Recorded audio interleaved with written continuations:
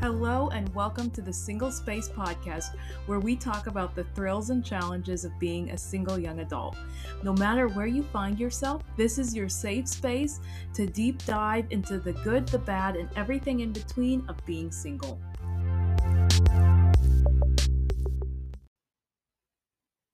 I am branching out to do a couple segments on purity and sexuality. I feel like as singles, these are topics that we grapple with. And in my own experience, these are subjects that often don't get talked about in the church setting. This platform will not be discussing personal views surrounding the church's stance toward purity and sexuality, but it is my heart to be a resource to those inside the church and outside of the church. These are delicate topics, and the views and stance are coming from one person's perspective. I welcome your comments and feedback as I delve into these topics. And if you have young children, know that the following podcast will be addressing sex and sexuality. Hello, friends. I am so glad to be back on another episode here with you.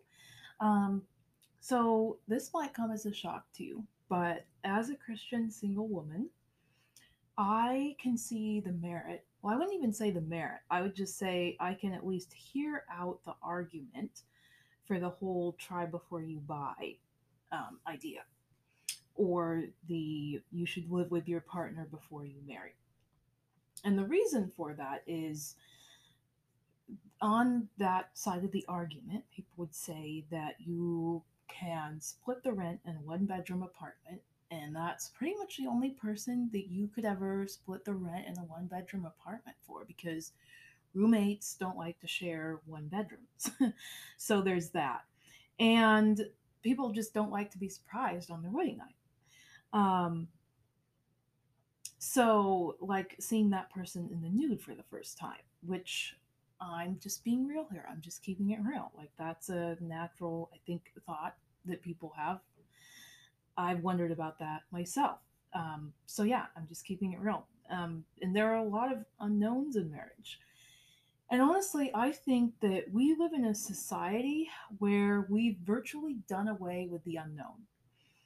Um, I mean, if you think about it, like there's so many ways that we can mitigate the unknown, whether it's looking for a job and doing all the research on the back end to find a job, or something as simple as taking a vacation. Like this summer, I went to Florida and I could see a 360 view of the vacation rental I was staying in. I had a map of all the places I wanted to go, and I'd read up online about all the top 10 things there were to see and do in my area. And so when I got there and I drove by the high ropes course, I was like, oh, hey, yeah, I read about that online. I know what that is, I've seen it. And another example was when it was rainy, I wasn't freaking out because I had read on my weather app that it was supposed to rain and I was able to prepare accordingly. And I think there comes a point, and there's a certain extent in marriage where you can't prepare and you just have to do it. But I'm learning that marriage is built on trust, and part of trust happens when you can't see what's ahead, but you know that you can look back and see consistency in other areas that would lead you to trust in the unknown areas. I think we see this a lot of times in our with our faith. Like there have been so many times. I think I, in particular, am in a season of the unknown, and I know that I can trust God even though I can't see what's ahead for my future because I've seen the ways that He has either provided for me or protected for me or been with me through really hard times in the past. So I know that I can trust Him for what's ahead in the future. And I'll be honest, like, I don't fully understand or get God's full reasoning behind not having sex before marriage, like that whole try before you buy idea, or even living with someone else before you get married. And that's hard because I'm the type of person who has to know the why literally behind everything and have an immediate answer for everything. But I know God knows what's best for me. And I really believe that we frown on the unknown in our culture. But I think to some extent, God wants us to embrace the unknown and see it as a really good thing. And I know I can trust God. And I know that trust is one of the most important things you can have in marriage. And if not having sex before marriage is a way to build those qualities, then I am all for it. Now, I also think that there are some practical ways that you can get to know your significant other that don't involve sex. And I think one thing is traveling together. And honestly, like how you choose to do that and to what a level of boundaries you decide to have is totally up to you. But I think that's huge, and getting to spend an extended amount of time with someone on neutral turf. So it's not your place and it's not their place. It's completely new. So you kind of have a clean slate, a clean environment, and can kind of see like maybe default patterns of like doing the dishes or doing chores or packing the car, whatever that is. I think can be helpful, done in neutral turf and in neutral territory. So it's mutual for both of you, to be able to learn or to be able to do certain things. Like you're not relying on your roommate to do your laundry. Like you actually have to do your roommate. You actually have to do your laundry. Excuse me. That's just one example. Um, and I think that it's just something that's fun and enjoyable. Like to be in a new place and to do some new things can be really healthy. And this could be done with friends. It could be done over a weekend in a nearby city.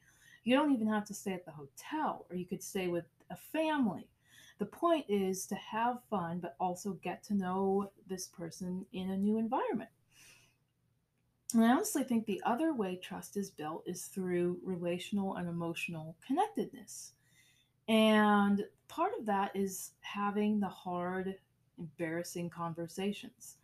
And I think with depending on how serious your relationship is, at some point that is going to mean talking about sex, like your stance on sex. And if you haven't heard my previous episode on sexual integrity, I encourage you to listen because it really gives you a good framework for what you believe, and being able to hear or to ask questions of your significant other in terms of what they believe. And sometime I hope to do an episode on here about having healthy conversations about sex with your significant other. But yeah, relational connectedness is so important.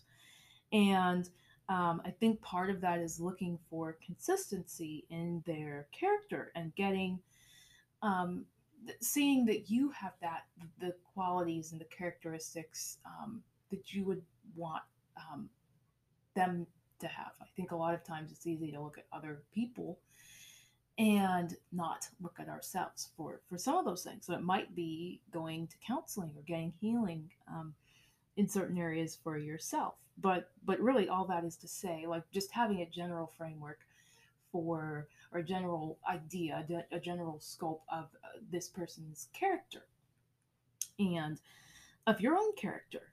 Um, so I think that's yeah, that's really important. I had a pastor say that the character aspects like servanthood, for example, are going to follow you into the bedroom, and he said that you want a spouse who on your wedding night is willing to serve you, and I totally agree. And I think that the wedding night that starts with building relational connectedness and emotional connectedness and being able to see consistency of character over the long haul. So I think that's really important. So, yes, I would say I can hear out the argument for try before you buy, live at least to live with your partner before marriage. But I think that all for me gets trumped by the idea of embracing the unknown and seeing that as a good thing, something that God put in marriage is that unknown, and seeking to build relational and emotional connectedness. That is a really hard word for me to say. But anyway, seeking to build that with your significant other, and ultimately with your future spouse. So that is all I have to share with you all today, but I will be back here, as you know, again next week.